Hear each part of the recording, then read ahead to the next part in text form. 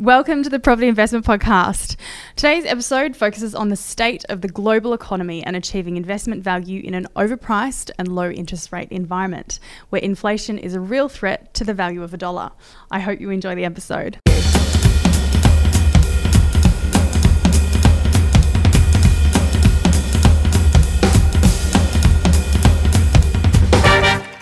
In an environment where we have been fortunate to be the benefactor of significant and ongoing government stimulus and an economic cushion amid COVID, a question mark sits over the longer-term value of cash.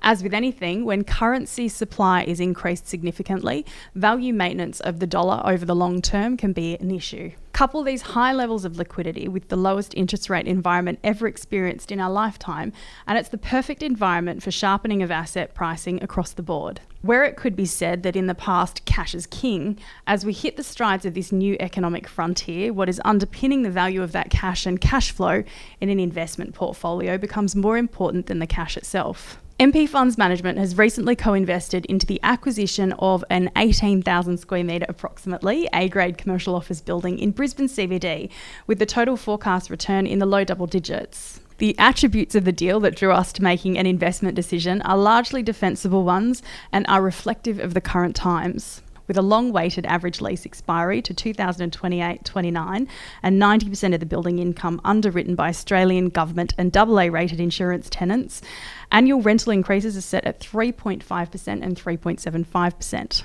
The passing acquisition cap rate is reflective of a 5.5% yield, which, when geared to 55%, is a notional average annual distribution of 7 to 8% over the term, representing strong cash flow.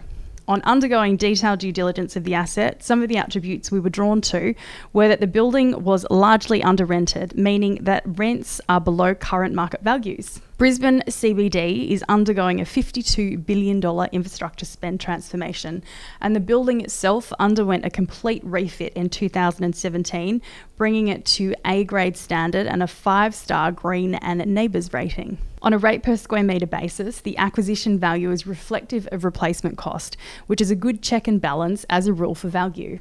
From a relative value and income perspective, the 5.5% acquisition cap rate at the subject property as a result of being located in Brisbane is compelling when compared to markets like Sydney or Melbourne, where comparable assets would trade for cap rates of approximately 4.25%. The benefit of this is that when geared conservatively, taking advantage of the low interest rate environment, the resulting cash from the defensible rental stream yields a more compelling investor distribution than comparable buildings in Sydney or Melbourne. When assessing the incumbent tenancy base, the economic structure of the leases relative to the market and the practical attributes of the building itself make it a compelling long-term accommodation solution for the incumbent tenants beyond the lease expiries in 2028 and 29. All in all, the asset represented an outstanding risk-adjusted return and robust defensible income stream with a high probability of outperformance in the current market conditions. Whilst commentary focuses on the immediate work-from-home argument, a few things have been missed in that commentary at an economic and practical level. Most that work from home are not set up to work from home and don't have home offices. Leaving the house each morning to go to work to be around other people is about the importance of mental health as an employee. Of similar importance is the actual economic productivity and culture of an organisation, which requires collaborative face-to-face environments. As an example, the New York Twin Towers 9/11 disaster saw a wave of commentary that organisations would avoid high-rise commercial office. However, given the fertile and productive working environments provided by these buildings, the sentiment was forgotten, and not long after, it was business as usual.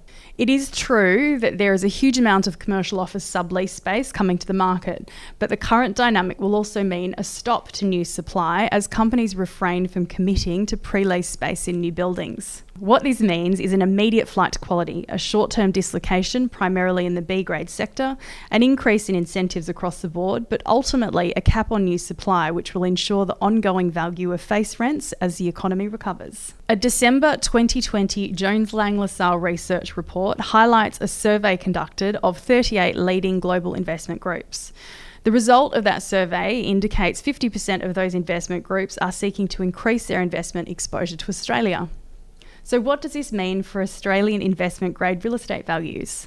With our investment-grade real estate assets representing the highest yields available globally, our transparent governance and our strong economy and stable political environment, our relative isolation from the rest of the COVID-affected world is increasingly attractive, creating a more competitive environment for local assets and putting upward pressure on pricing as a result. From an investment perspective, achieving compound growth in a sharply priced market, as we are in now, is more difficult than in a market with lower pricing. Head over to the MP Report Premium for the full interview with Michael Rothner, Principal of Ash Morgan.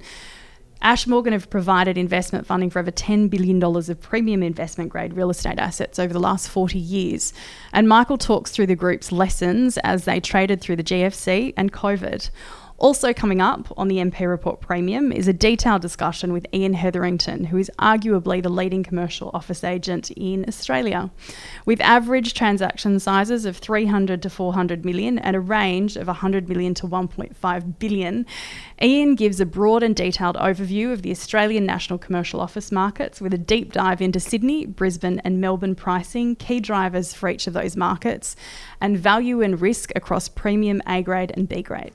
For exclusive visibility into the MP Funds Management past deal analysis and co-investment deal flow, sign up to the MP Report Premium. MP Funds Management has provided investment funding for over $1.3 billion in investment-grade real estate transactions.